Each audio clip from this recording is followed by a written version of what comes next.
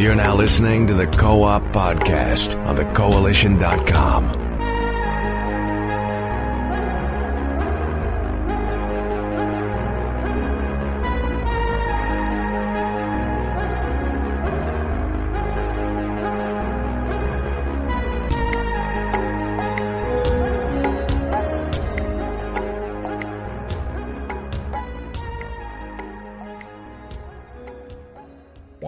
We're live.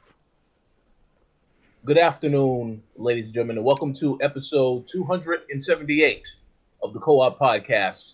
I'm your host, Richard Bailey Jr., and today I'm joined by Mr. Gary A. Swaby. How's it going, Mr. Swaby? It's going good, and it's a pleasure to be here on this fine Sunday. How are you, Rich? I'm doing pretty good. I've had a very busy week. I'll speak a little bit about that later, but yes, also very glad to be here, getting ready for Christmas, as it's not really that much long now until that holiday comes. So, looking forward to that. Yeah, we're also joined. Oh yeah, well yeah, it snuck up on us, and this year pretty much flew by. So, I can only imagine how much faster everything else is going to pass by. So, we'll see. We're also joined by Mr. Edward Velasquez. How's it going, Edward? What's going on? I'm coming to you live from my job. I'm like in a little office right now, hiding out. I'm trying to be consistent on the co-op, you know. I want to give the listeners an unbiased opinion, you know.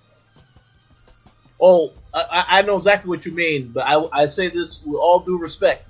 Do not get yourself fired, because yeah, the coalition will not be held responsible for anything that happens at that job. Nah, it's all good. It's all good. So how are the Microsoft offices today? It's cool, man. It's just green everywhere. Cool. Money, green for money, because they made a lot of money on Game Pass and Xbox Live this year. So,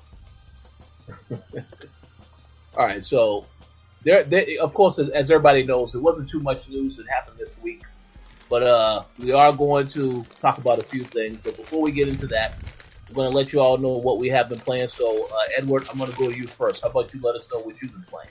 All right, there's two things I've been playing. I'm going to get the smaller one out the way real quick. I haven't played much of it, but I tried out that Fortune Island for Forza Horizon 4. And pretty much what they added was cars and pretty much an entire new island to race around. And, you know, I've spent like 3 hours on it. And I love Forza Horizon 4, so I'm going to probably get back into it. Like, I've poured at least 60-something hours from what I last checked on that game. So I've definitely been playing it. But that DLC is pretty cool. I mean, like I said, you have a new island. You have a bunch of new races. Like they really have a lot of content within that DLC. A whole new area. The weather effects in that area are crazy. Like you get thunderstorms and lightning strikes, and you get to see the northern lights and all types of shit. You know, Forza is a beautiful game. So I mean, they kind of continue that with this one. Like everything about Fortune Island is gorgeous. And, I mean, it's kind of a no-brainer. If you like Forza Horizon, you're going to like this DLC. Like, they added a bunch of stuff that a Forza fan would enjoy. It sounds good. I definitely need to get into that. I've only really downloaded that because I was away on a little quick trip. But, yeah, I definitely got to play that. Check it out, man. That's good. And then finally, the next game I've been playing, pretty much for 2 months now, trying to beat it, and I finally beat it. Red Dead Redemption 2, and I guess I was on the podcast last week, and I kind of mentioned like, oh man, I'm waiting for this shit to end already. Like, you know, I kind of got to that point with Red Dead. I don't know how many hours I've spent on that game, but I've spent a lot. So at that point, I was just ready, like, okay, man, I just want to get to it. Well, I finally beat it, the final chapter. That is, I have not done the epilogue. I've done one mission in the epilogue, but for the people who have beaten Red Dead Redemption, they would agree that I pretty much beat the game, like the main story. Well, as far as damn, never mind. But yeah, I've beat the main story, and the ending to this game has affected me emotionally. Like, I can't give away spoilers. I told Gary that we should probably do like a spoiler-free Red Dead Redemption discussion. We could probably get somebody, I don't know who else beat the game, but I would invite them to come talk to us about it, because there's a lot to dive into as far as this ending. Like, I haven't enjoyed an ending for a game since probably BioShock Infinite. Like, this one has left me, like, just thinking about it. And after I beat it, you know, you kind of forget everything that happens in a story of this magnitude, where, you know, I don't know how many playthroughs I had with Red Dead to, you know, finally complete it, but it's a lot, and sometimes you might miss out on stuff. So I watched a recap video on YouTube, you know, just trying to recap everything. And to be honest, I really don't recall much of the story in Red Dead Redemption 1. I just remember, like, you know, that ending scene, but I didn't remember all of the details. Like, I didn't know, I literally forgot that Dutch was in Red Dead Redemption 1. And I forgot that, you know, a couple other characters in Red Dead 2 are in Red Dead 1. So I kind of recapped on it. I recapped on like the Red Dead Redemption 2 story, and like, I guess now that I have a full understanding of, you know, all of Red Dead, like, it just hit harder with me. And there's a particular scene where Arthur Morgan is talking to a nun that, like, really, like, made me feel some type of way emotionally. I'm not gonna lie, like, I don't get emotional with games. I wasn't crying like no bitch, but, you know, I was like, damn, like, I don't want this game to go down the road that it was headed, but it did. But yeah, I don't know. I really enjoyed that ending. Yeah, I feel what you're saying. Like, and like playing, like, because I beat the game too this week, and it made me want to go and look at what happened in the first Red Dead Redemption, because I forgot a lot of it too. I didn't even fully beat that game, but I know what happened at the end of you know, the first Red Dead Redemption. But I don't remember a lot of the characters who appeared in that game, so I didn't remember that Dutch was in it, and, you know, other people from Red Dead Redemption 2. So I definitely want to go back and look at that story, you know, in depth, just to see, you know, the links to all of this story that's being told in Red Dead Redemption 2. But I was looking at the final scene in Red Dead Redemption 1 with Dutch, and there's like lines that he says in that game that are kind of reused in Red Dead Redemption 2. And it just kind of made me, like, realize the scope of, like, you know, Rockstar. Like, I feel like if you take this game, if you take just Red Dead Redemption 2 and you just, like, play it, you'll like it. But, like, I think you have to take into consideration, like, the world that they built, like, this interconnected world between Red Dead Redemption 1 and Red Dead Redemption 2. And it just kind of made it grander in scope for me, at least. Like they brought this all together. Like, they weaved the story in together so beautifully. And yeah, I don't know, my praises go to Rockstar. Like, yeah, that's all I gotta say. yeah. Well, allow me to say, you know, I know that neither you or Gary are paid by Rockstar, but you have certainly convinced me I need to hurry up and finish this game. So, I agree there should be a spoiler discussion in the future. Maybe we can definitely make that happen. I do know that Tony Polanco has said that this is his game of the generation, so he may be an excellent person to have on that show as well. Because, yeah, I mean, but pretty much, I definitely need to get back to that. So, thank you for describing the emotional impact it left on you. Because it just makes me know I definitely need to make some time to finish this game, and I don't really think I'm that far away from finishing it, but I still got a ways to go. Yeah, So, I feel like. Go ahead. I was just gonna say, I'm gonna expand on my thoughts more when you get to what I've been playing. But I will say, Rich, this is one of the games that you should beat, like, in my opinion. Whoa! So more than God of War, you would say Yeah. I should beat it. Yeah, more than God of War. Okay, all right. It's gonna Sounds be good to me. Overwatch DLC. Yeah, yeah, Overwatch 2. Yeah. No, but just real quickly, just to, I guess, finish my piece on Red Dead. The only thing I was gonna say was that if the Coalition was that Red Dead gang, I would be Arthur Morgan, and Swift would probably be John Marston or something. No, I'm Arthur because I'm sick, man. I'm the sick one, so I'm. Oh yeah, you be coughing and shit. Ain't no telling how much time you got left. Yeah, that's the truth. My bad, bro. Alright, then I'd be fucking. I don't know what. Does that mean Rich is Dutch? Oh no, Nah. it can't be. So something bad will happen to Dutch also. Rich could be Charles. Well, if nothing bad happens to Charles, then maybe. No, he's uncle. Yeah, you're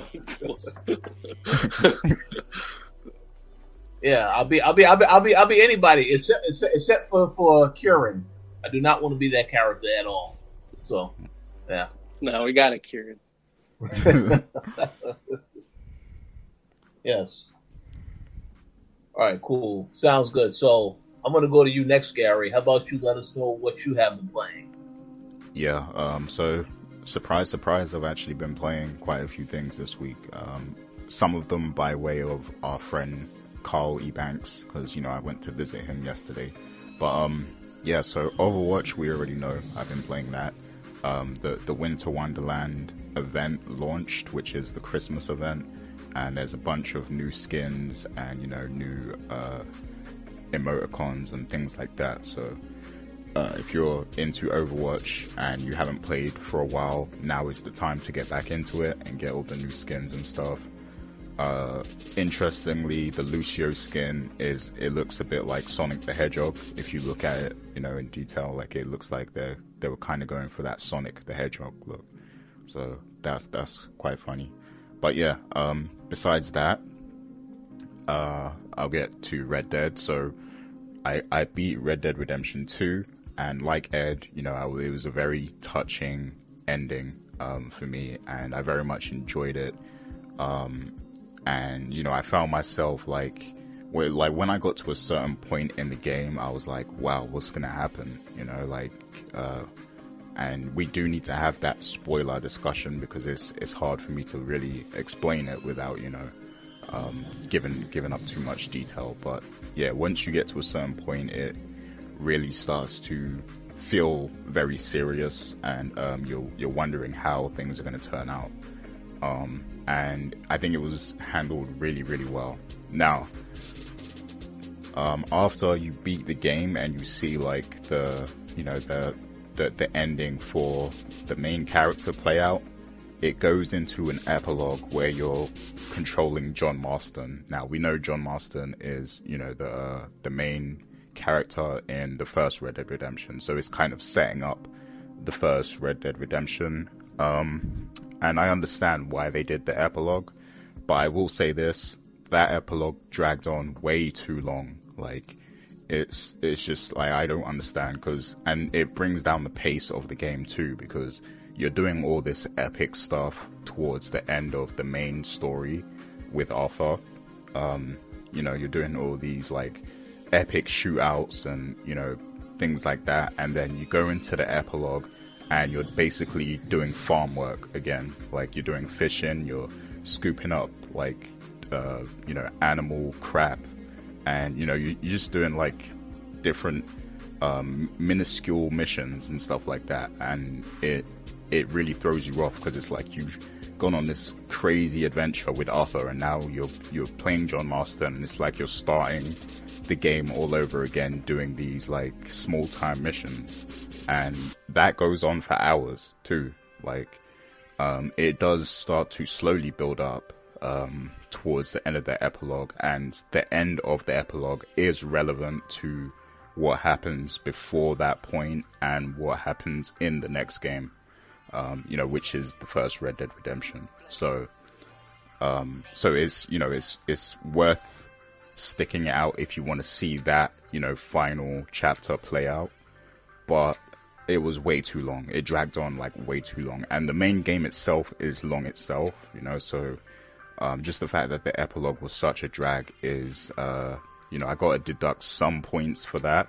But with that being said, I'll still say this is the best game I played this year, hands down. So, kudos to Rockstar. They did a great job with this, and I enjoyed it thoroughly. Like, there was a few chapters that kind of were a bit questionable, but I haven't enjoyed a game this thoroughly in a long time. So, definitely one of the best games this year, I think, in my opinion. So would you go far enough to say it is one of the best games of the generation so far? It's up there. Yeah, it's definitely up there, I think. But I still say this hasn't been a great generation overall. But this game is up there for sure. Fair enough. So yeah, I mean, I recommend everyone play that game. It's definitely worth it. And it's way better than the first game, in my opinion, because I eventually got bored of the first game. But this game has actually made me more interested in going back to the first game because it was that good. So, yeah, definitely worth checking out. Now on to some other things I played. So, I played one of Rich's favorite games, which is WWE 2K19. Oh, hell no. Don't tell me that you put yourself through that. Yeah, well, like I said, there was a meetup at Carl Ebanks' house yesterday with me, Carl, Ramiz. We were exchanging gifts and everything. Carl's son was there too, so we all played a few rounds of Royal Rumble, and we did a TLC match as well. And if you're playing the game like that in like a party setting with some friends and you're just having fun, it is a fun game. But I will say that it's very buggy. There was a lot of bugs in the game. At one particular time, one of the CPU characters was trying to throw out Rams, who was playing as Big Show, and he just got stuck in the ropes and he couldn't do anything. Like, he just completely glitched out. And the other characters were trying to hit him, but they couldn't hit him, so he was just stuck on the ropes. And yeah, he was just completely glitched. He couldn't do anything. And then eventually the entire game crashed, and we was on like the report screen where you can send like a report of the crash or whatever. And we typed in trash game and we sent the report. So yeah. It's on PS4. Yeah, this is the PS4 version. Well, okay. Yep. That might be the issue, because I haven't had the crashing happen on Xbox, but I'm not trying to start nothing. Yeah, that's interesting. Oh, you're definitely starting something. But yeah, so if you are interested in this game, be wary of those bugs. But if you're just not taking it too seriously and you're just having fun with friends, then you can definitely have some fun with the game. So that's cool. I wouldn't buy it though, but yeah, it's cool. But you should stop calling him Carl Ebanks, because his name is Carl Daniel. Well, he changed his name, but I mean, yeah, Carl Daniel. You can call him that too. What's he running away from? Yeah, my name is my name. That's what Marlo said. Shouts to The Wire, the best TV show. But I also played arguably one of the other Game of the Year choices, even though it came out later. Super Smash Bros. Ultimate. I played that yesterday for a long time, actually, because, you know, Ramiz and Cole, this is their favorite game. They wouldn't get off it, so, you know, I had to play, even though I didn't know half the characters. But yeah, we played that, and it's actually really fun. Like, I finally understand the appeal of the game now. Like, I was terrible at it, but, you know, I did my best, just trying to compete with Carl and, you know, Carl, Ramiz, and Makai. I did my best, you know, I tried to vary the characters I played as and everything. One thing I like about the game is how you unlock new characters, because even if you're just playing like a versus mode against each other, you'll randomly get challenged by one of the other characters you can unlock, and then if you beat them, you unlock that character. So I like that no matter what mode you're playing, you can unlock all the characters, because there are a lot of characters in the game. So it's cool that, you know, it just keeps throwing the option to unlock all the characters at you. And, you know, the game is crazy, so sometimes it's hard to follow what's actually going on, but to a trained eye, to a trained Smash player, you know, I'm sure you're used to everything by now. It probably feels familiar to previous Smash games. But, yeah, I mean, as someone who's kind of a Smash noob, I quite enjoyed it. I was just hoping that we would unlock Cloud, because, you know, that's like the only character I like in that game.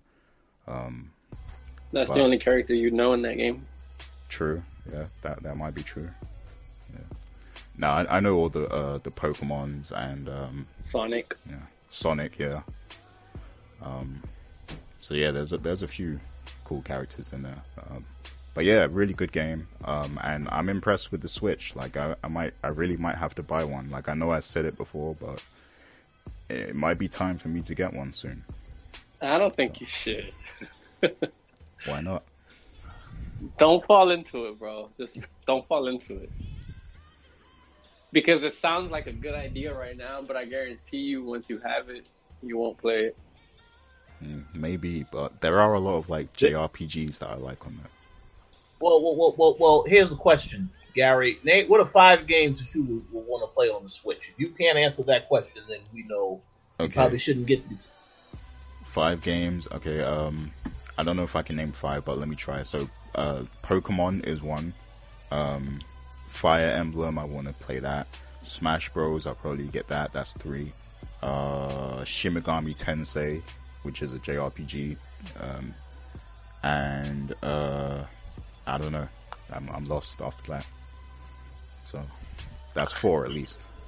I didn't really hear any first-party games in there, other than Fire. I didn't hear no Zelda, no Mario either. I'm not a Zelda or a Mario fan. I admit it. Damn. I don't care about Mario and Zelda and Metroid and all that stuff. I'm sorry. Uh-oh. Nah, it's alright. Neither do I.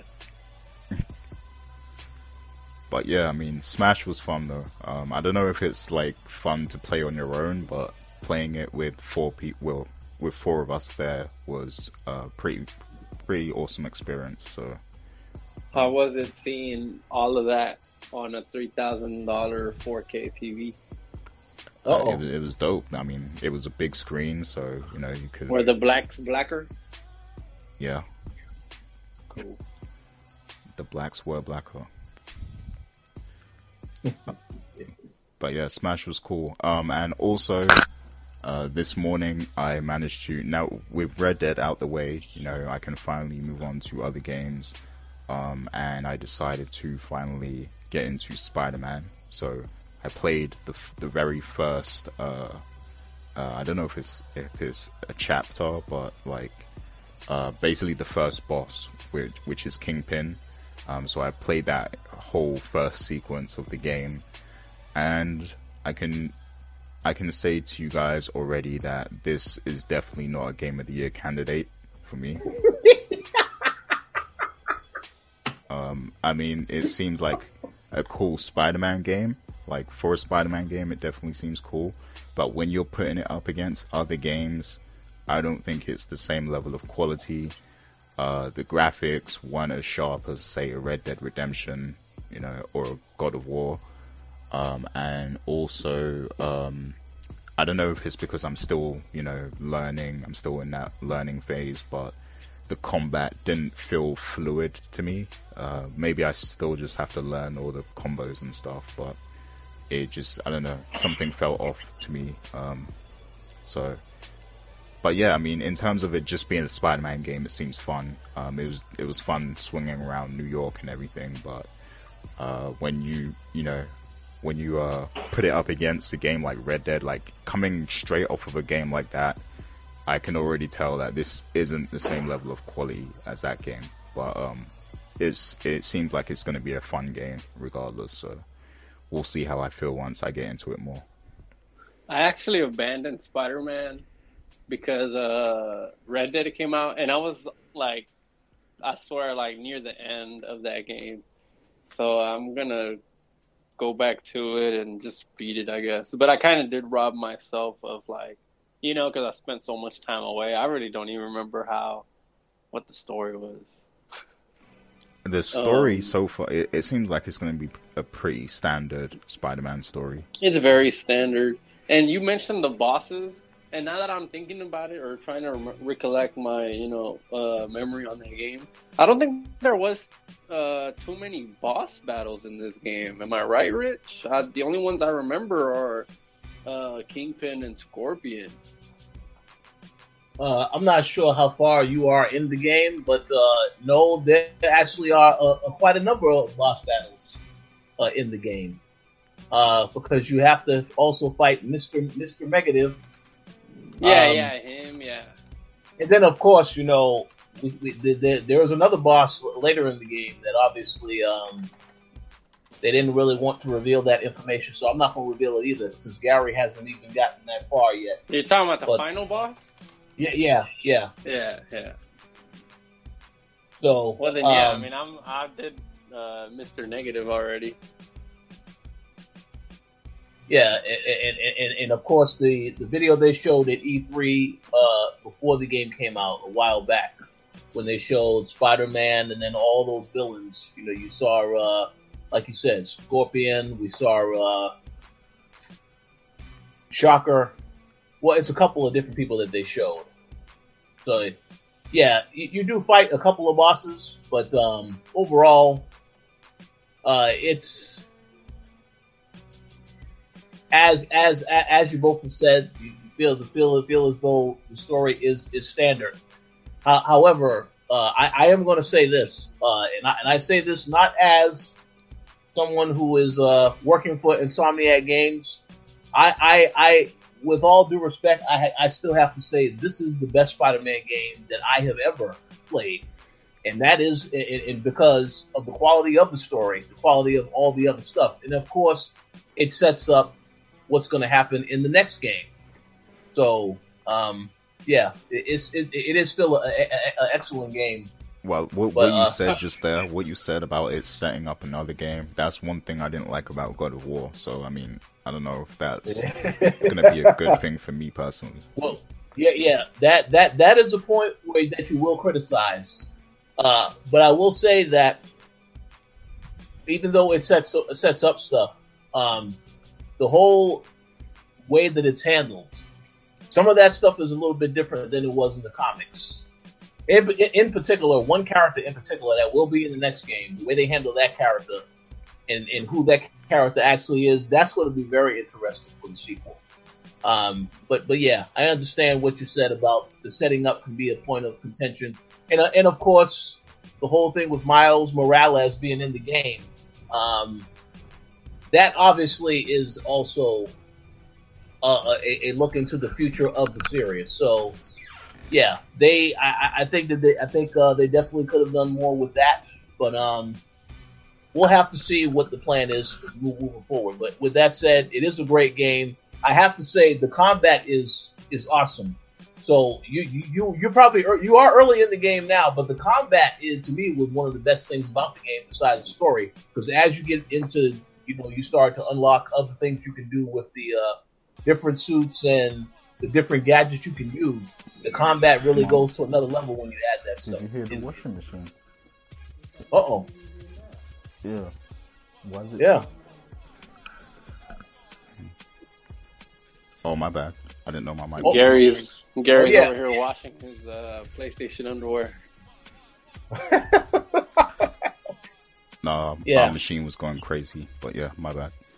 Oh, But no, you good. I mean, since I guess maybe Gary can answer this, but I know for sure, Rich, you can answer this, and I can answer this. Yeah. But I guess you know, you were kind of not comparing it, but you were like, oh, you know, it's kind of hard to go from Red Dead. So let's put Spider-Man against Batman. You know, like it's. I feel like that's an even playing field.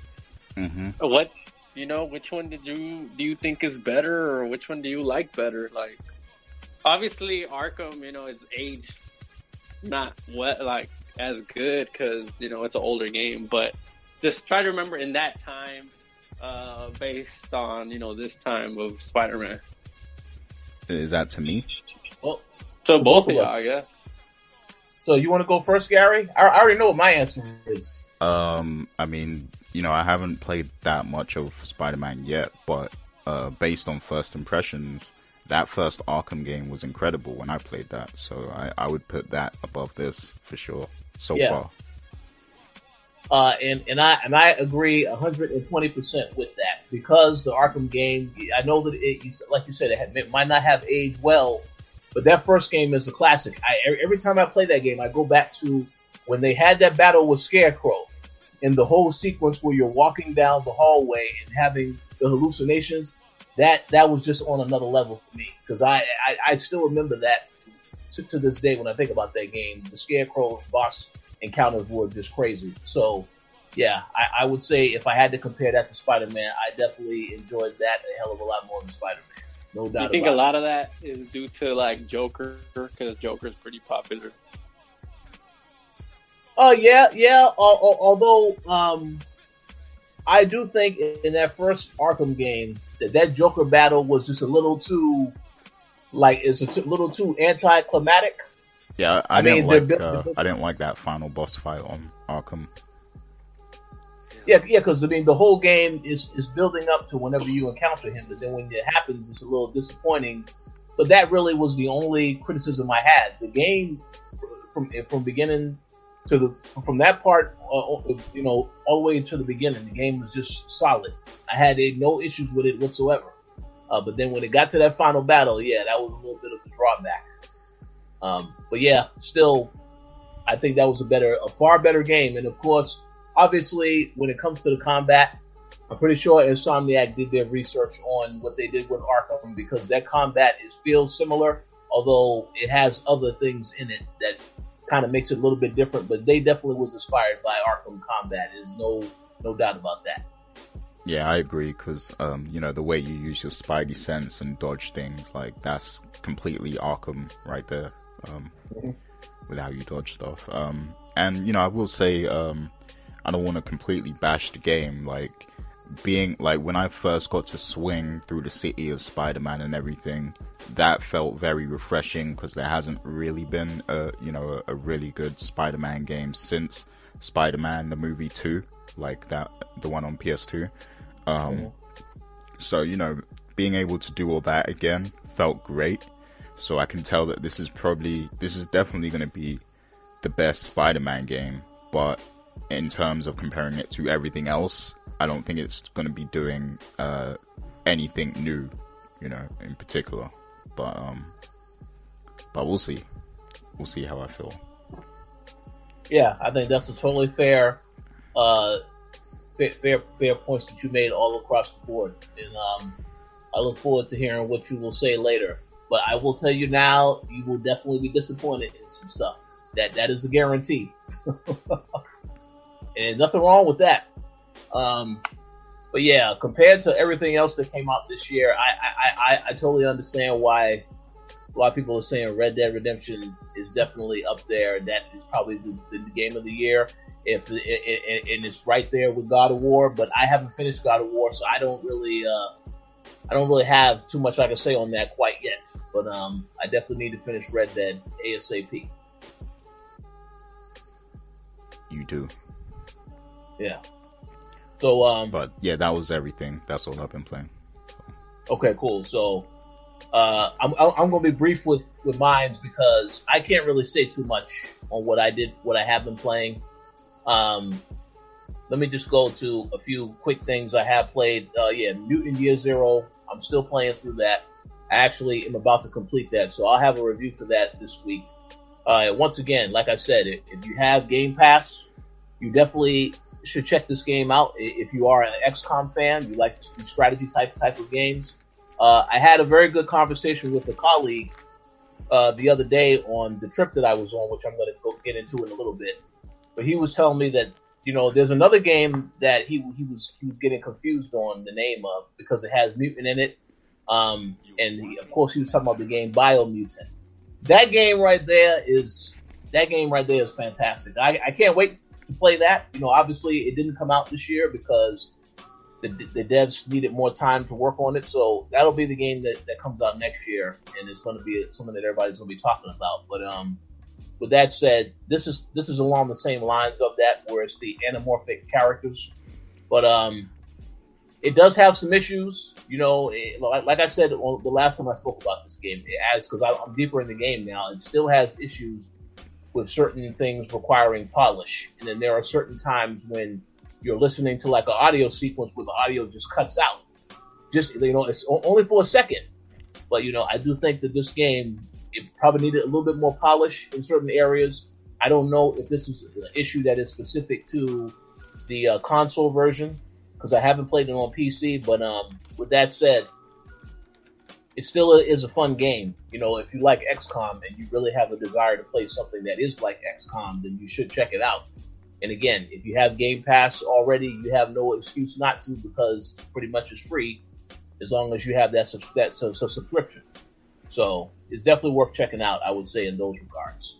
And moving on to the other game that I did play, and I can only really say that I've played this game, and that is The Division 2. I want to give a shout out to Ubisoft and Red Storm Studio, because they actually flew me out to North Carolina to actually play the game this past week. And I do have a lot to say on the game, but I cannot really talk about too much about it because it is under a really strict embargo. You know, I will talk about it in the future. You'll know when everything is going to go live. But I will say this, the experience of going to an event like E3, where there are just so many games, you have to cover so many different conventions, you have to attend so many different presentations. It gets a little crowded. You know, obviously you go to E3, you'll have your favorites, stuff like that you do remember, and then there's other stuff you think that you really don't remember. But going to an event like E3 and then going to something like this, where it is just focused on one specific game, and everything about that experience to me is just a lot more important and a lot more intimate. Because again, going into this, I already knew I was gonna learn more about The Division 2, which I did. But it was just more so focused on that, and I didn't have to worry about, well, now I got to go to this other appointment. No, it was focused specifically on that, and then getting a chance to meet the devs, learn about what they're doing with the game. I really appreciated that, and I think that experience is something that we definitely, hopefully, we do get more opportunities like that in the future to just focus on one specific game, whether it's a preview event, so on and so forth, because then you can learn so much more about the development process, about what went into the game, and then what makes the game special and stand out. So, as I said, I can't really talk too much about the game at the moment. I will say that the preview event was fantastic. And definitely look forward to my thoughts in the future. But yeah, once again, got to give a shout out to Ubisoft, because I had an excellent time. It was great. And then, of course, you know, I saw our colleague Tony Polanco was at the event, a whole bunch of our other friends in the industry that was also at this event. So it was great to see everybody, and I look forward to being able to talk a lot more about The Division 2 in the future. Yeah, I look forward to playing that game, and hopefully it will be way better than the first one in terms of content. Yeah. Oh yeah. Absolutely. So, looking forward to that.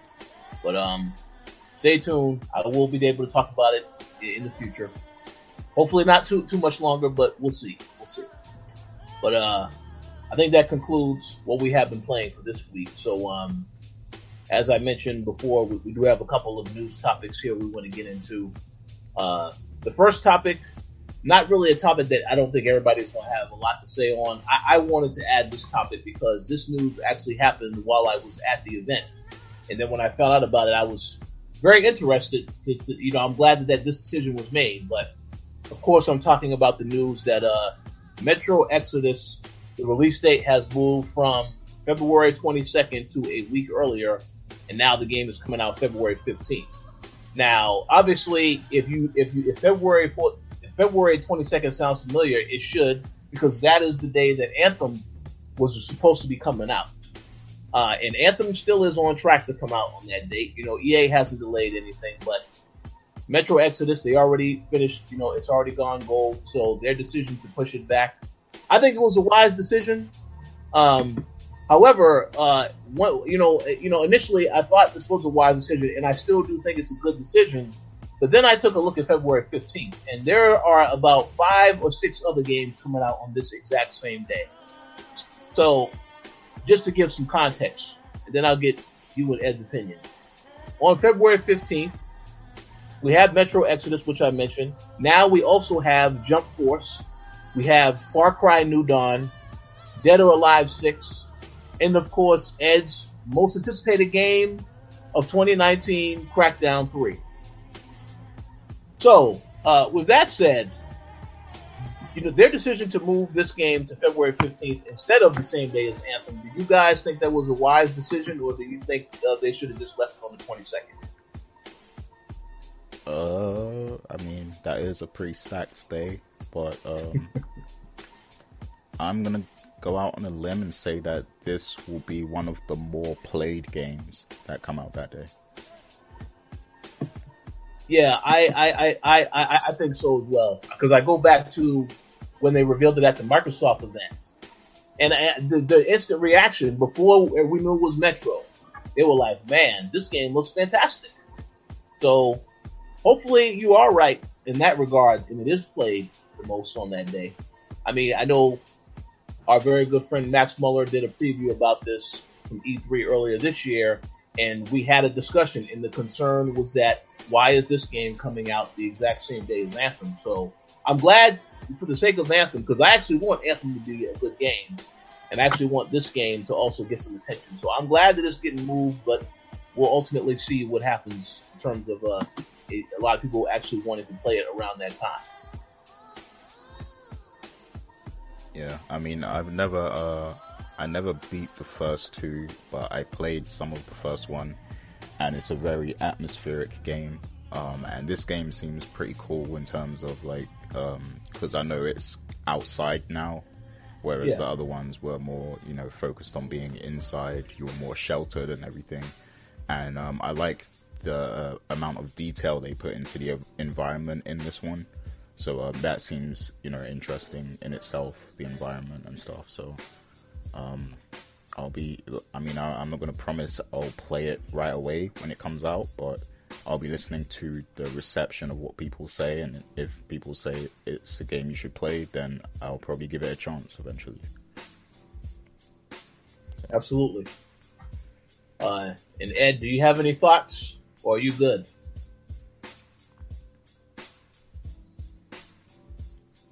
He don't care. I mean, he don't care about Metro Exodus. I'm surprised he didn't defend Crackdown 3. So I will remember that comment later, or the lack of a comment rather. All right. So as I said, that was a quick topic I wanted to mention. Let's move on to the next topic. And you know a little bit more about this, Gary. So I'm going to hand the mic over to you about the SNES and NES Classic news.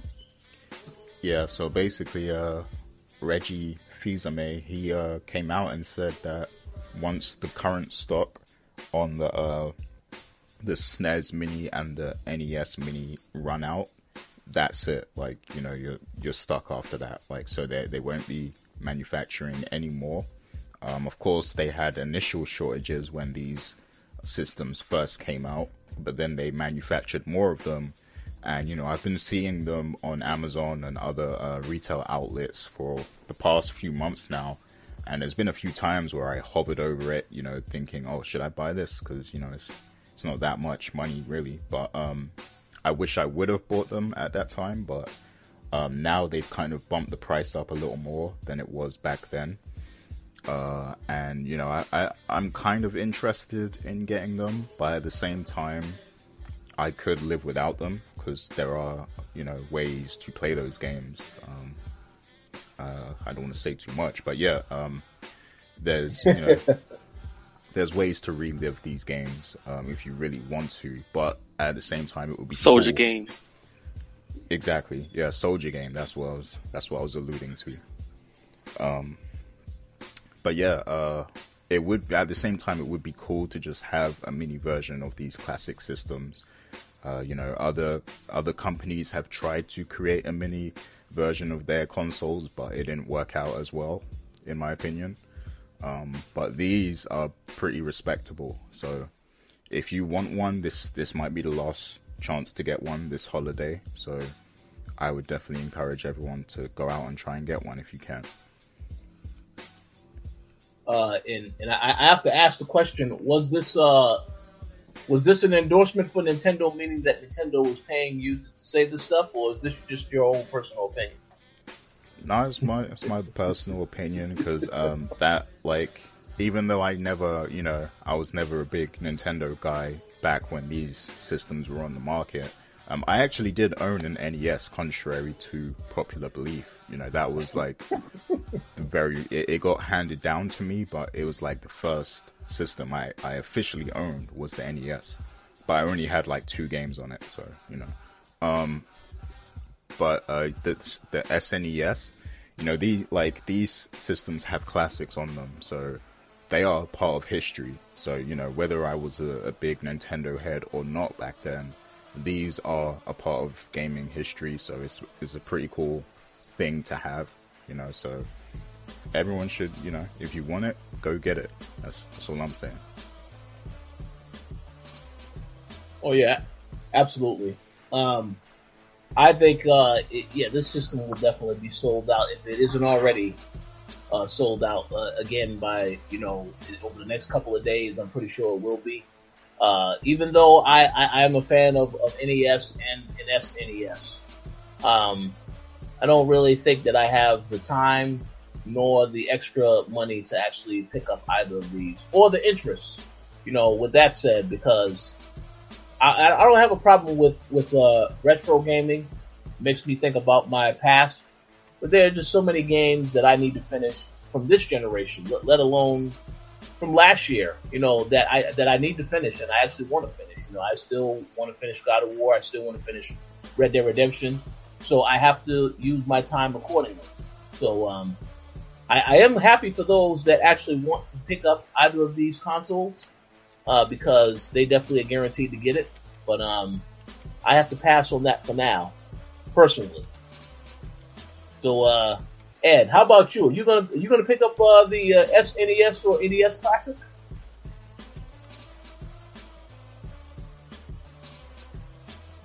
Nope. Probably already has it. Yeah, he isn't picking this up. He was just making fun of you because he said it. Can you repeat your question? Yeah. I asked, are you going to pick up the SNES or NES Classic? I personally didn't buy the SNES Classic, but my brother purchased one. We played it one time. Uh-oh. We played it one time. That's the day he brought it home, and then we never, ever played it again. Me, personally, my opinion on retro gaming is just like, leave that shit in the past. Like, music and gaming, it's just different. Like, a song, you know, you can listen to some old 90s hip-hop, and it's cool. But, like, with gaming, you can't really do that. It's more time-consuming. Or at least you can, but, like, you're also going to miss out. You either miss out on the future or the present, or you're just playing old-ass games over and over again.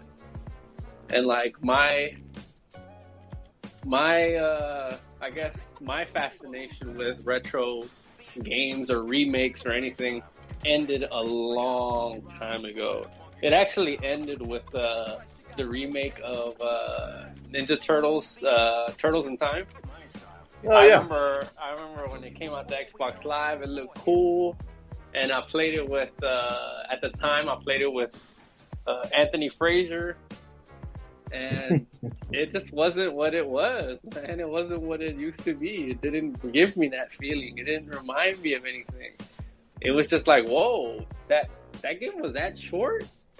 Like, cause when I played it as a kid, you know, everything seems like a long game and everything, but like nowadays, I just don't want to play retro games. Like, for what? Look at what it did to Shenmue. Like, oh, yeah. Shenmue, I love the Shenmue in 2001, but this year, actually, it came out this year. Dude, when I played it, I think I was on this podcast or some podcast, and I was trashing Shenmue. Like, this remake or this re-release reminded me, or it didn't even remind me, but it made me realize, actually, it opened my eyes to how shit Shenmue was. And Shenmue, before August, when that came out again, I would have told you that's one of my favorite games of all time. And it probably still is, but man, this remake, it made me realize just how bad that game is. There's times where I think me and Gary had agreed, there's times in this game where you can't really do anything. Like, there's really nothing to do. You have to go back home and sleep just to, you know, be able to carry on with your, story. Yeah, with the narrative. But it was just bad. And, like, that's kind of what these retro games do for me. It just opens my eyes and makes me realize, hey, that game you love, it's actually shit. So, yeah, I'm just not into retro gaming at all.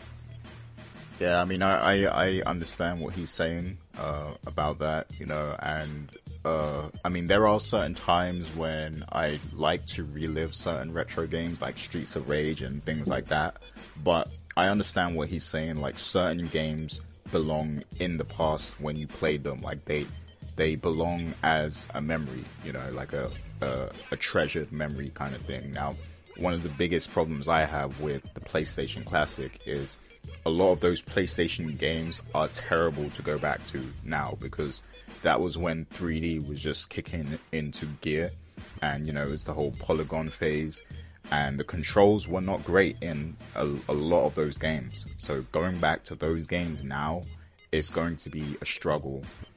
It's easier to go back to the NES and, you know, SNES and Sega Genesis because it's just 2D graphics. The controls weren't that bad, but dealing with early 3D games, like, it's going to seem so dated. So there are certain games and experiences that belong in the past. So I can agree with that.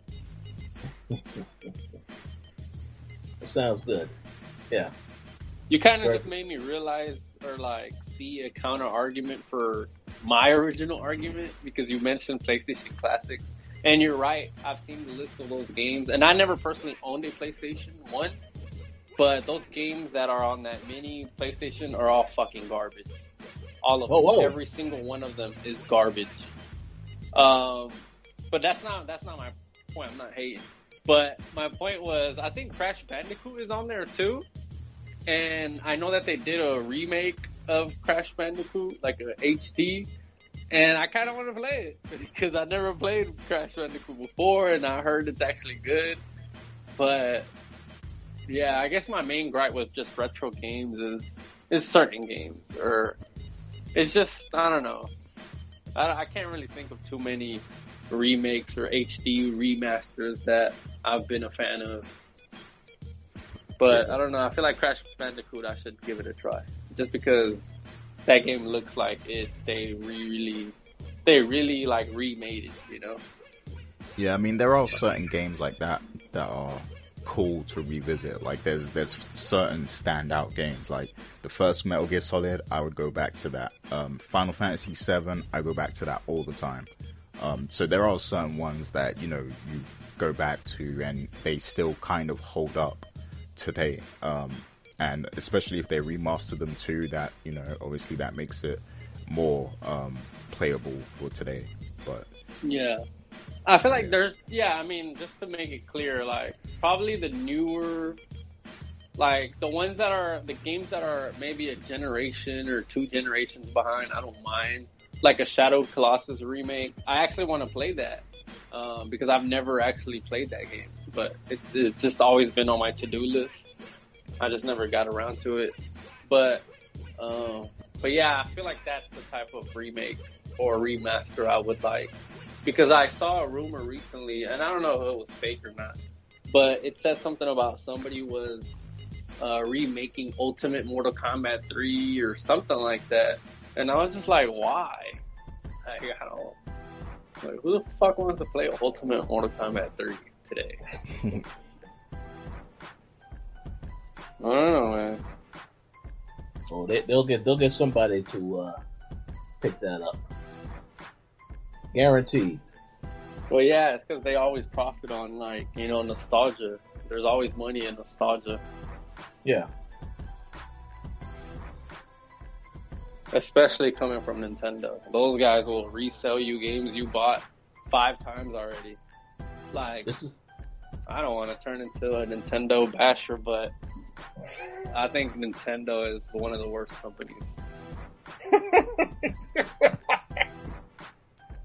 They literally rip off gamers, and because of the fandom of Nintendo, like, people are just so blind to see it. And I don't know, man.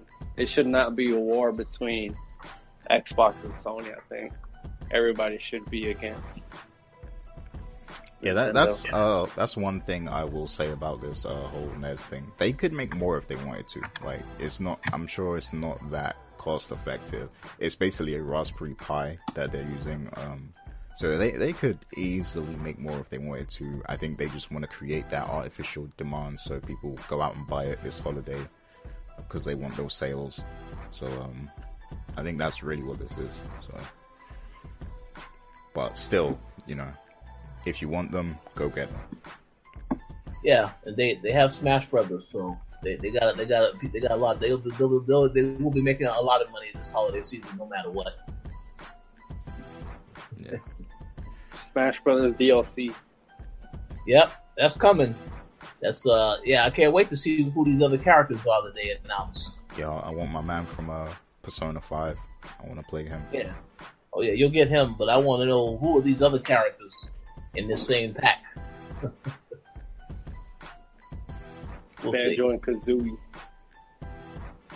It's possible. We'll see. But before we move on to the next topic, I just wanted to touch on this very quickly because it relates to retro and Nintendo somewhat. So there was a poster that was dropped in our group chat earlier this week, like around Monday or Tuesday or something.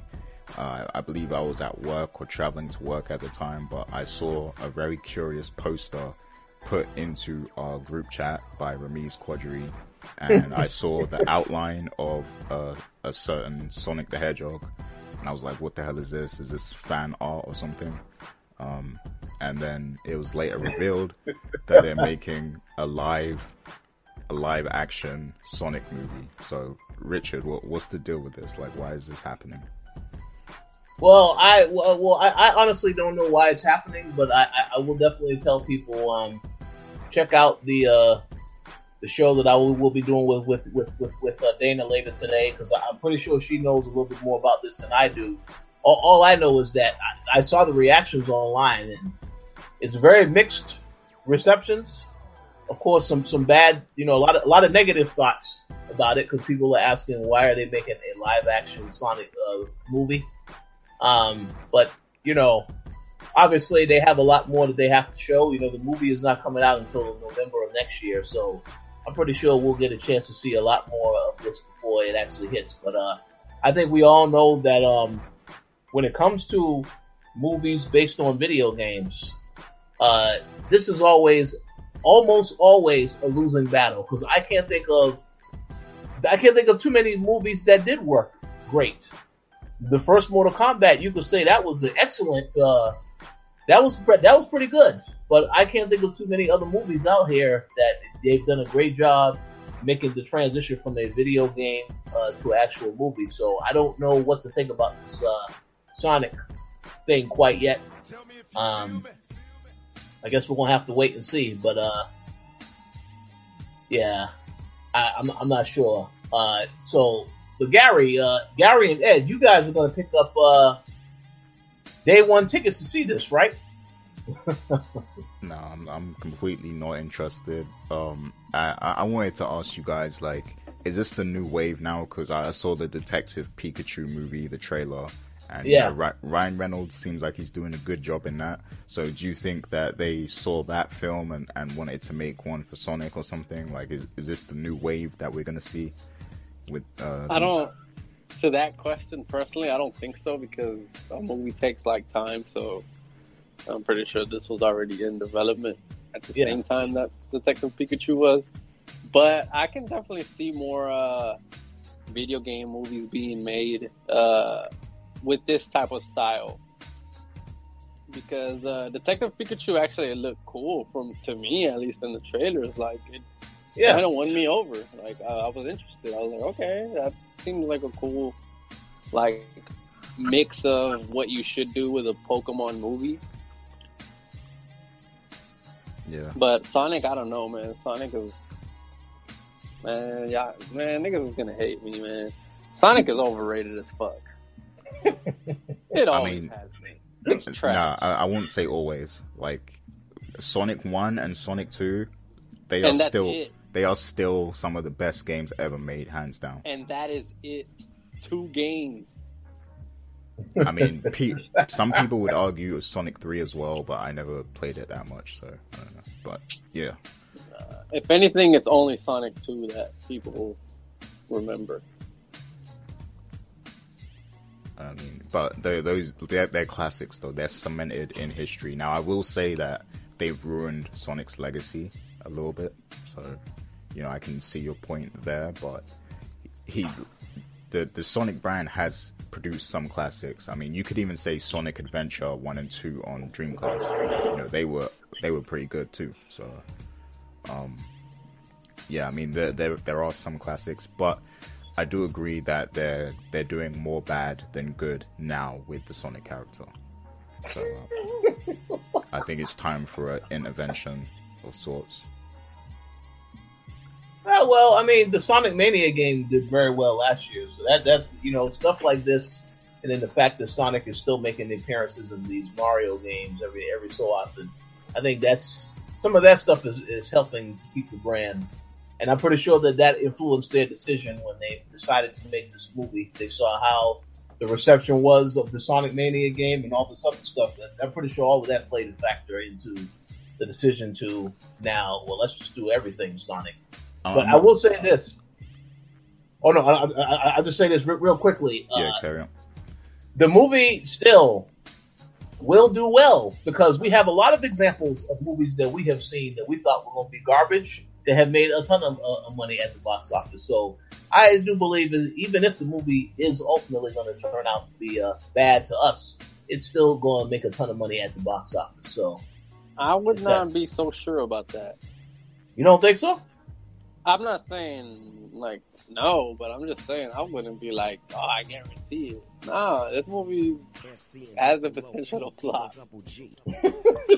Big time. Yeah. Detective Pikachu will not flop. I'll tell you that. That's going to be a good... It's going to make money. That's what I'll say. Yeah. But Sonic, I don't know, man. Is it like... Do you know anything about this movie? Is it a mixture of, like, live action with... See, that's the thing. I don't know all that information. I'm pretty sure I mean, Dana knows more than I know about this particular movie, I believe. So I will have to ask her. I will say that the movie, what it does have going for itself, is it is going to be coming out around Thanksgiving holiday. So I know a lot of people are going to definitely take their kids to see this movie, because during the holiday season, there's always these movies that come out and do ridiculously well at the box office. I know Wreck-It Ralph that movie came out not too long ago, and that made a ton of money. So that's Wreck-It Ralph. Oh yeah, Wreck-It Ralph. Yeah, and Sonic was in that movie also. See, so yeah, it's we have to wait and see how it does. I'm gonna keep it real, man. Like the Sonic brand took a hit because you know how Jay-Z and Nas were beefing, and then they squashed the beef, and then Jay-Z signed Nas to like his management label and all this stuff. That's basically what happened to Sonic. Like it was always Sonic versus Mario, and then now we see Sonic on Nintendo platforms and in Super Smash Bros. Like the brand took a hit, man. You can't recover from that. I agree. Well, hey, we'll see. So we'll have to revisit this discussion a year from now, and when both of you guys will say, you know what, man, that Sonic movie was fire. No. The movie, I know the movie Gary's waiting for is Monster Hunter. No, I'm good. I'm good. He's ready to see. You're ready to see T.I. in Monster Hunter. Is he in that? Yup. Are you serious? Yup. Wow. Okay. Yeah, maybe he thought that this was Takers 2 that he signed up for, and not Monster Hunter. Yeah, it's possible. Yeah, I'm good on all video game movies. I don't count Pokemon, the Pikachu one, as a video game movie because Pokemon is a separate entity itself. Yeah. But yeah, I'm good on all video game movies, like moving forward, because after what happened with Assassin's Creed and Tomb Raider, I'm good. Yeah, Assassin's Creed was just a complete disaster. I want a Red Dead Redemption movie. Oh. So I could cry. Yeah, it's gonna take that movie happens. It's probably gonna take another 6 or 7 years for Rockstar to make that movie, like it did to make this game. So we'll see. Oh, the only movie that will work in this kind of style is Overwatch. Well, hey, that might happen. Because since they have decided that they're not going to create any type of campaign for Overwatch, they can definitely put their money towards a movie. So yeah, that'll definitely happen. Yeah, I mean, if anything, it'll be trash like the Warcraft movie. Well, hopefully that's not true. There was actually people who liked that movie though, but I never saw it. It wasn't good. I went to see that shit in theater. Well, I never seen it, so I can't. For free though. Yeah, that's interesting. We'll see. Okay. That's funny. Okay. Let's move on to the next topic. This one probably not going to last that long because I don't really think anyone in here really cares about this, because I know Gary still hasn't played The Walking Dead season 2 or season 3, so he probably definitely don't care about this. So The Walking Dead final season episode 3 finally has a release date. It is now going to be released, I believe, on January 15th. Right now, the team working on it is the same team that was involved working alongside Telltale Games, Skybound Games. So I do believe that they did reach out to the people who were working on these episodes beforehand with Telltale and brought them back on to continue and finish off the episode. So I just wanted to ask you guys, are you still looking forward to this now that, Telltale is now defunct and this series is pretty much over? Are you still anticipating finding out how Clementine's story ends, or do you not even care about it anymore since all the stuff that happened with Telltale?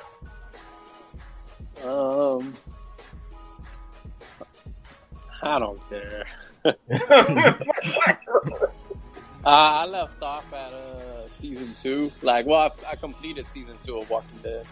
And even then, it just wasn't as good as the first season. Yeah. With that other dude. I don't know what his name was again.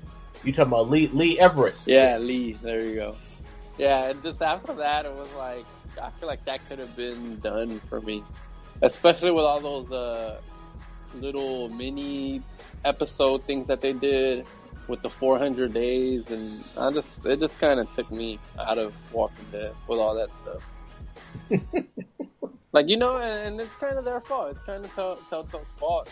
Like, I can't be blamed for it. Like, they kind of flooded the market with not only Walking Dead, but with their games in general. Like, I don't think that was a smart idea. I don't know. That's the way I look at things now. Well, there definitely are some games they should not have worked on, or should have just said, well, nah, we're going to pass on this. Such as the Game of Thrones game, perhaps. Because I haven't heard too many positive things about that game. Well, how about you, Gary? I mean, you enjoyed it, right? No, I hated the Game of Thrones one, to be honest. I have it, and I only played the first episode. Yeah, I didn't like it at all. But with regards to Walking Dead, like, first season, classic, you know, I'm sure we all agree. Second season, I didn't like so much. The third season, though, got me back into it. Like, it made me care about Clementine again and, you know, the other characters that were involved in that season. So that, you know, that third season really is what reignited my interest. Now, with this new season, this final season that they were working on, so the first episode came out, and this was before we knew what was going on with Telltale. And I almost bought that first episode, but I didn't. I held out on it because I was, you know, I was doing a lot of other things at that time. So I told myself when the second episode comes out, that's when I'm gonna just go ahead and buy it. The second episode came out, and shortly after is when the news broke about Telltale. So, you know, at that point, I was just like, you know what, there's no point buying it because I don't know what's going to happen. So my stance right now on it is I will wait until the story is complete. You know, if they manage to complete it, then I will consider buying it then based on feedback from, you know, everyone else. And then, you know, hopefully I'll be able to finally finish the story at that point. But as of now, I am, you know, not interested in buying that season until it's complete. So that's my stance on it. And I will say that, you know, because Ed said, you know, they flooded the market or whatever, and it got saturated. I agree that eventually it got saturated, but for a small period of time, there was like a wave where Telltale games were like a breath of fresh air, and they were the wave, like they were what I wanted to play at that point in time. Yeah. So I will say that, you know, because there was a time where things were getting stagnant, like we were in the Call of Duty era, where it was just Call of Duty games every year, Assassin's Creed every year. There was no innovation. And these games were definitely a breath of fresh air, you know, Walking Dead, Wolf Among Us, and then, you know, some more games came after that as well. And, you know, in that era, like, Telltale were, like, one of the best studios to me at that point in time. So, but yeah, eventually they got stale, and they didn't innovate, they didn't improve the engine, or any of those things, and, you know, I guess that's kind of what led to their demise. So, yeah, you know, you're pretty much right. And I just want to say, since you brought it up, man, it just every time you mention Wolf Among Us, I'm so disappointed we're not going to get another season of that.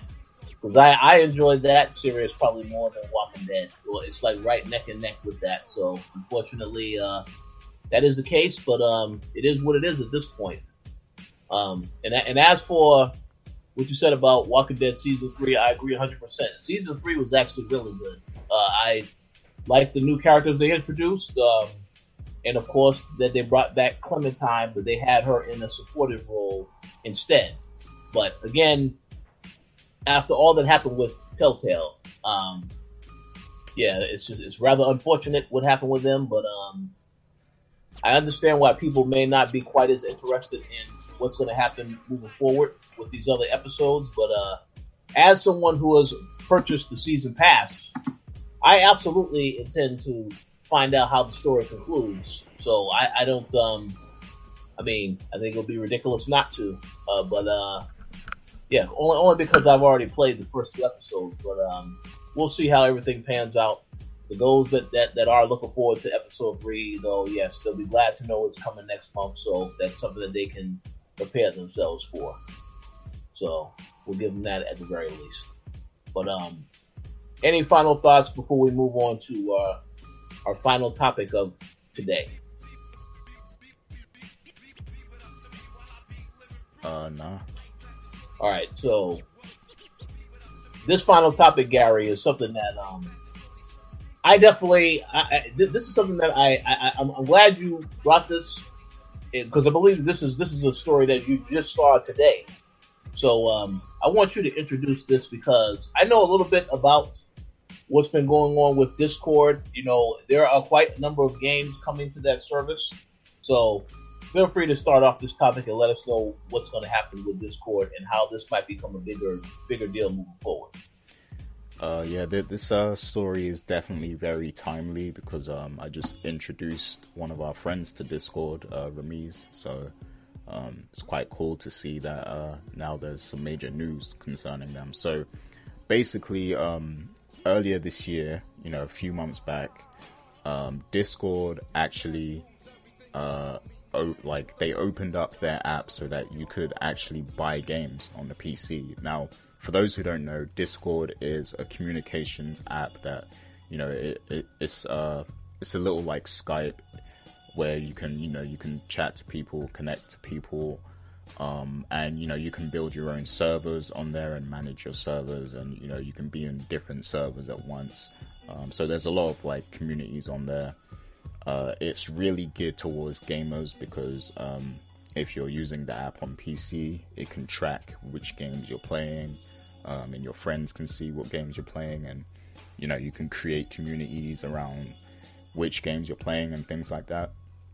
So it's a really good communications tool. You can use it on mobile as well, and yeah, it's really good.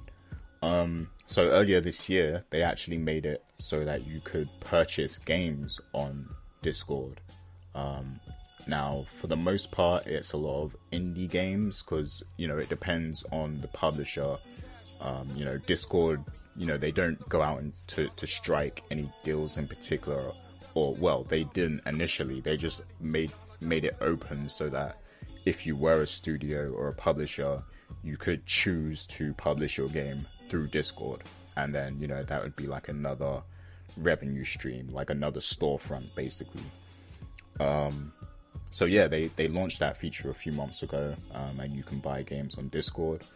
So now, recently there was actually some news that Epic Games is making their own store as well, where third-party studios could upload games, and they basically did this for Fortnite, because they wanted like a storefront where they could sell Fortnite stuff, but then they also thought, we'll open it up so publishers can publish their games here too. So, Epic Games is doing the same thing now. But Discord is doing something incredible, where, they're offering a 90 to 10 revenue split. Now, what this means is that they would only take 10% of the revenue, and the publisher would get 90% revenue from publishing their games on Discord. Now, when you compare that to something like Steam takes the 30% of revenue. So if you publish your game on Steam, somebody buys it, Steam is taking 30% of that revenue for listing it on their service. So the fact that Discord is only taking 10 is a big deal, and it shows that they want to be competitive, they want to be aggressive, and they want to disrupt Steam and other storefronts and digital distribution services that sell games on PC. So this is very interesting, because Discord, they've got like millions of users now, because it's been the growing communications tool for the past few years. Like, more and more people are getting Discord all the time. It's becoming like the default thing. They have Slack, of course, but Slack is more for professionals in work, whereas, you know, Discord is more of the casual app that you use, you know, to connect with friends and gamers and things like that, you know. So yeah, Discord is quickly becoming one of the biggest communications tools in the world, and they have millions of users already, and now they're offering games on their platform, and, you know, to entice publishers, they're only taking 10%. Now, this is a big deal in business. Like, if you're an indie game studio or indie game developer or publisher, this really is a big deal, because it means you're going to make a ton of money publishing your games on Discord, and you're putting your game in front of tons of eyeballs at the same time, because even though Steam probably has like the bigger number of people actively buying games, there are people who play games on Steam. You know, the games that they've bought on Steam, they'll play them on Steam, but they'll also use Discord to communicate. So those same people using Steam are also using Discord. So, like, you know, this is basically opens up the perfect opportunity for Discord to eat Steam's market share. So this is a dangerous game for Steam that, you know, Discord is playing, and it seems like they're directly trying to compete with them and disrupt them. So I wanted to, you know, basically shed some light on that, and I wanted to ask you guys if, I mean, I know you guys aren't, you know, heavy on PC, you aren't PC gamers yet. I will make PC gamers of both of you someday, but I wanted to ask you guys, you know, if you think that there is going to be a world where Steam isn't the dominant PC platform to buy games. Like, do you think Discord will be successful at this? So that was the question I wanted to, you know, raise, and the discussion I wanted to have. So what do you think, Rich? Yeah, I was going to ask if Ed had anything he wanted to say to go first, but I'll go ahead and say a few things. Hold on, I'll go. Okay, go ahead. I don't know anything, and I don't care. I'll make you care one day, but yeah, okay. So my thoughts on this. I actually do care about this. I'm in the market right now for a new computer. My Mac is officially finished and over with. So I definitely am going to get a PC within the first quarter of 2019. Every time we normally get an opportunity to review or preview certain games that are on PC, we are unable to do that because we don't have a PC that, you know, properly runs stuff. So I definitely am going to get a new PC. I know anyone that has ever been following the coalitions since I joined the site in 2009, they're going to be like, this guy has been saying since day one he's going to get a gaming PC. But it will finally happen. It will finally happen in the first quarter of 2019. Now, with that said, I do care about this news. To answer your question specifically, do I think that there will ever be a situation in which Steam will not be the number one? I absolutely, positively don't think that will ever happen, because I know that Steam has been around for a very long time. I do find it interesting that Discord is starting to get some of these opportunities, because I have heard of quite a number of games that were launching on Discord, and the fact that they want me to post this type of news on the website and stuff like that. So I do know Discord has a lot of things in the works, and I'm very curious to see what happens moving forward in 2019. I do believe that they can definitely come in and disrupt the market to the point where they're actually pulling in a lot of money off of this. But I do think that ultimately, will they ever overtake Steam? I don't think that that's possible. I don't think and the thing is that while they may not overtake Steam, I do think that they may put some pressure on Steam to do more stuff for the people that actually use that service. And what I basically mean is, I know they already have Steam sales. That's totally fine. But Valve has made it very clear that they actually are going to get back into publishing their own games and also working with other companies. So I can see them easily, you know, whether or not this game actually comes out, they can announce that a new Left 4 Dead is in development and it is launching on Steam exclusively, and make that an incentive for those that want to get on Steam or are already using Steam to stay on there. So, you know, I do believe that they may, from a business standpoint, see Discord as competition and say, well, we have to do different things to try and keep people on using Steam. So we can just announce a game is coming out, Steam. People who buy it on Steam, they have some type of exclusive access or some type of feature that makes it valuable to them. But I definitely think the Steam, they're going to find other ways to remain competitive. But yeah, this is great for Discord because, I mean, I know that I've seen a lot of people in these chats. I mean, we've been invited to several chats. This has been going on for at least, I want to say, the last 2 years. We've been invited to several chats in several Discord groups. There are a lot of people that do podcasts that actually have Discord channels for everybody, all of their followers to join in and interact with them as well. So this is an awesome thing for Discord, I think, without a doubt.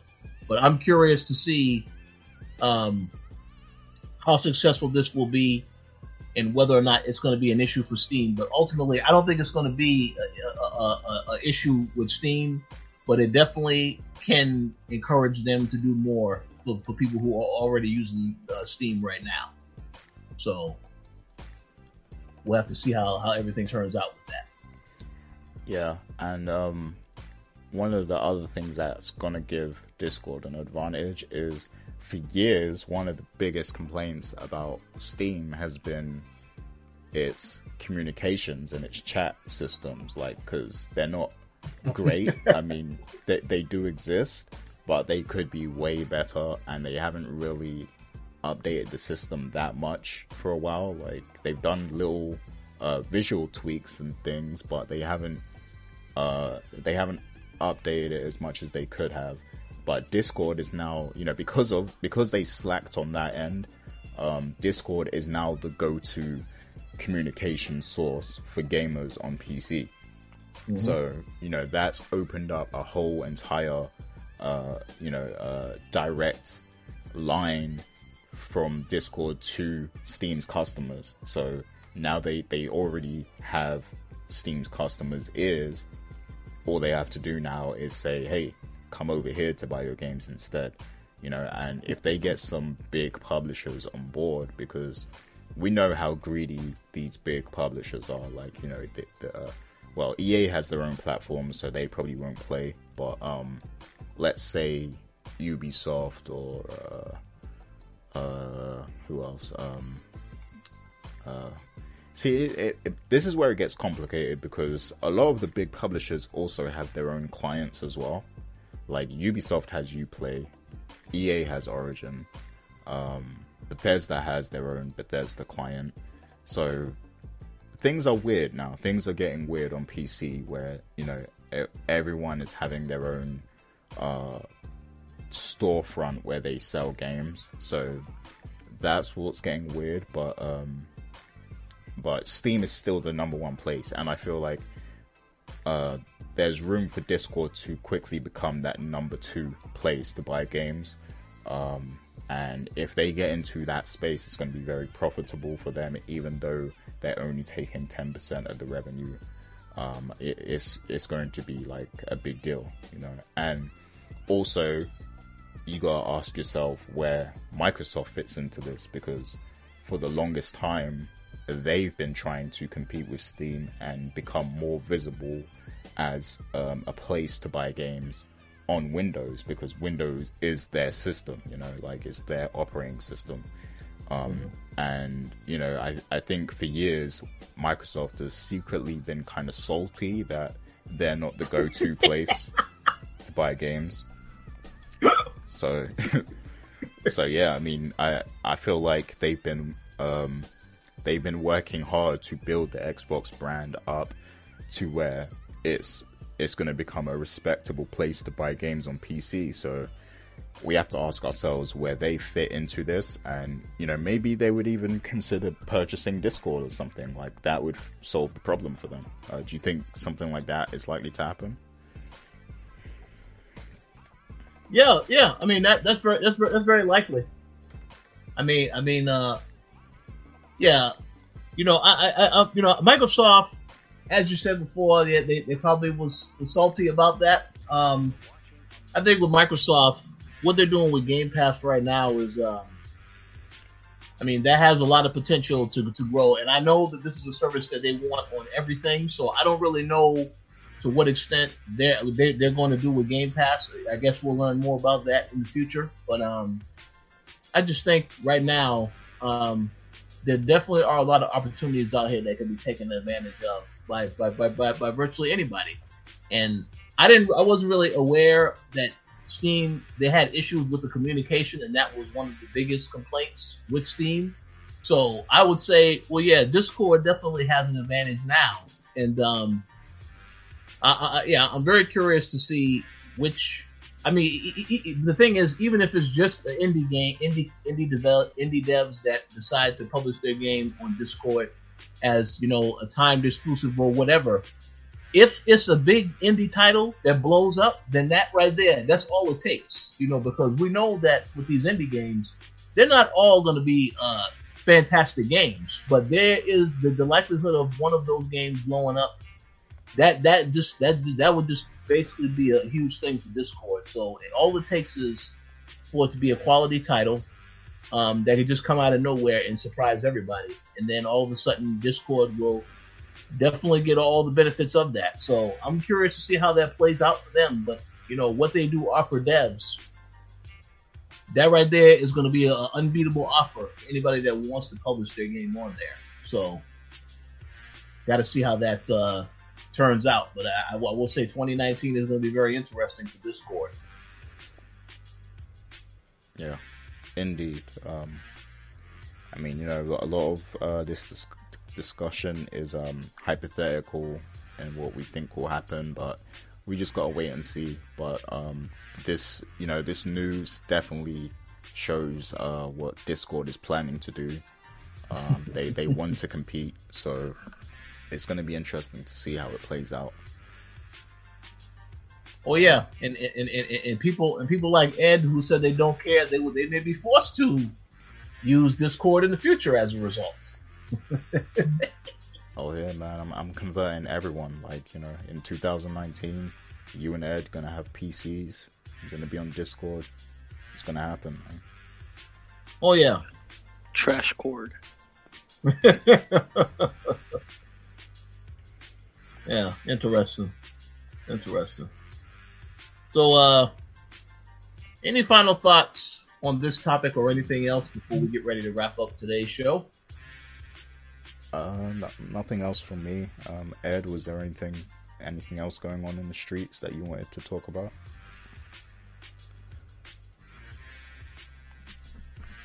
Guess not. Nope, nothing else. So, on that note, just want to give a quick programming note for those. We are going to be doing another show. We're going to mainly be talking about our best games of 2018, and we'll maybe go into detail with a few titles we're looking forward to in 2019. So you can stay tuned for that show. I want to say that'll probably be next week, but that's going to definitely be the last show of the year. And then, of course, we'll talk about when we'll be back because, of course, Christmas break. We're going to take a little quick break during the holidays, as we do every year. But next week, we'll definitely have that show. So stay tuned for that. We're probably going to record that on Friday. I'm not sure if it's going to be Friday or Sunday yet. But we will let you know on our social media platforms exactly when that's going to go down. And we are going to have a few people on that show. So definitely stay tuned for that because we're definitely going to have a lot to talk about in terms of the games that stood out the most this year. And I actually have a couple of games that I definitely think are going to be very interesting when I do mention them, because I haven't really spoken too much about these games as my Game of the Year contenders. But yeah, definitely stay tuned for that. But in the meantime, we thank you all for listening to today's show. If you are going to be doing any Christmas shopping this week, definitely take your time. Try not to wait till the last minute. And also remember that the gift, gifts are cool, but it's not all just about gifts. The holidays is supposed to be the opportune time to spend your time with family and stuff like that. So remember that that's important also. It's not always just about the gifts. But yeah, we'll speak more on that later. But as for the final shout-outs, Ed, do you have any final shout-outs that you would like to give? Just get yourself an Xbox. That's it. That's Yes. the best gift. Yes, and I'm sure that Microsoft already has the check in the mail to you for that statement. So, yes. Well, I mean, they're giving him his check today because he's at work right now. So. Yeah, absolutely. Yeah, so, yeah, once again, I want to give a shout out to Ubisoft. Special thanks to everybody, that I met over there, as well as the colleagues that I have, that I work with in this industry. It's a great event to be a part of, and I look forward to talking about that in the future. I want to give a shout out to a few our Patreon supporters, as always. Anybody that was watching the show live today, I did see Miguel in the chat, so I want to give him a shout out. But if you're watching live or later, we appreciate your continued support. And Gary, the floor is now yours for shout outs. Yes, I want to shout out a few Patreon people. That's, Francisco Aguilar. Oh. And yeah, Fergus Mills. And I don't know who else. Yeah, well, thanks for, saying Mauricio Aguilar's name, because I always mess that up, apparently. So. Oh, yeah, Mauricio, not Francisco. Oh, whoa, uh-oh. Ouch. Yeah, so there's M. Collins, there's Mauricio Aguilar, Himdil, Fergus Mills, Miguel, Antonio Rogers, and Sean Gority. So big thanks to all those people for their continued support. Big shout out and Randy Ledette Jr. Yeah, Randy Ledette Jr. too. He one of the founders of the site. He put the money into the site and everything. So always a huge shout out to him. And big shouts to Miguel for joining us in the chat and participating in the conversation. And Victor Alistine too. He was there. Shout outs to Dana. Yeah, shouts to Dana. I like that movie podcast for real though. That entertaining. That's good. So yeah, that's excellent.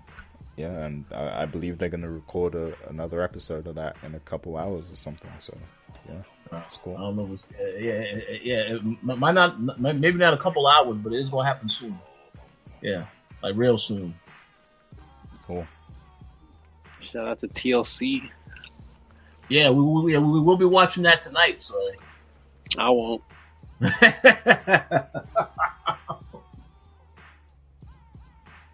Absolutely.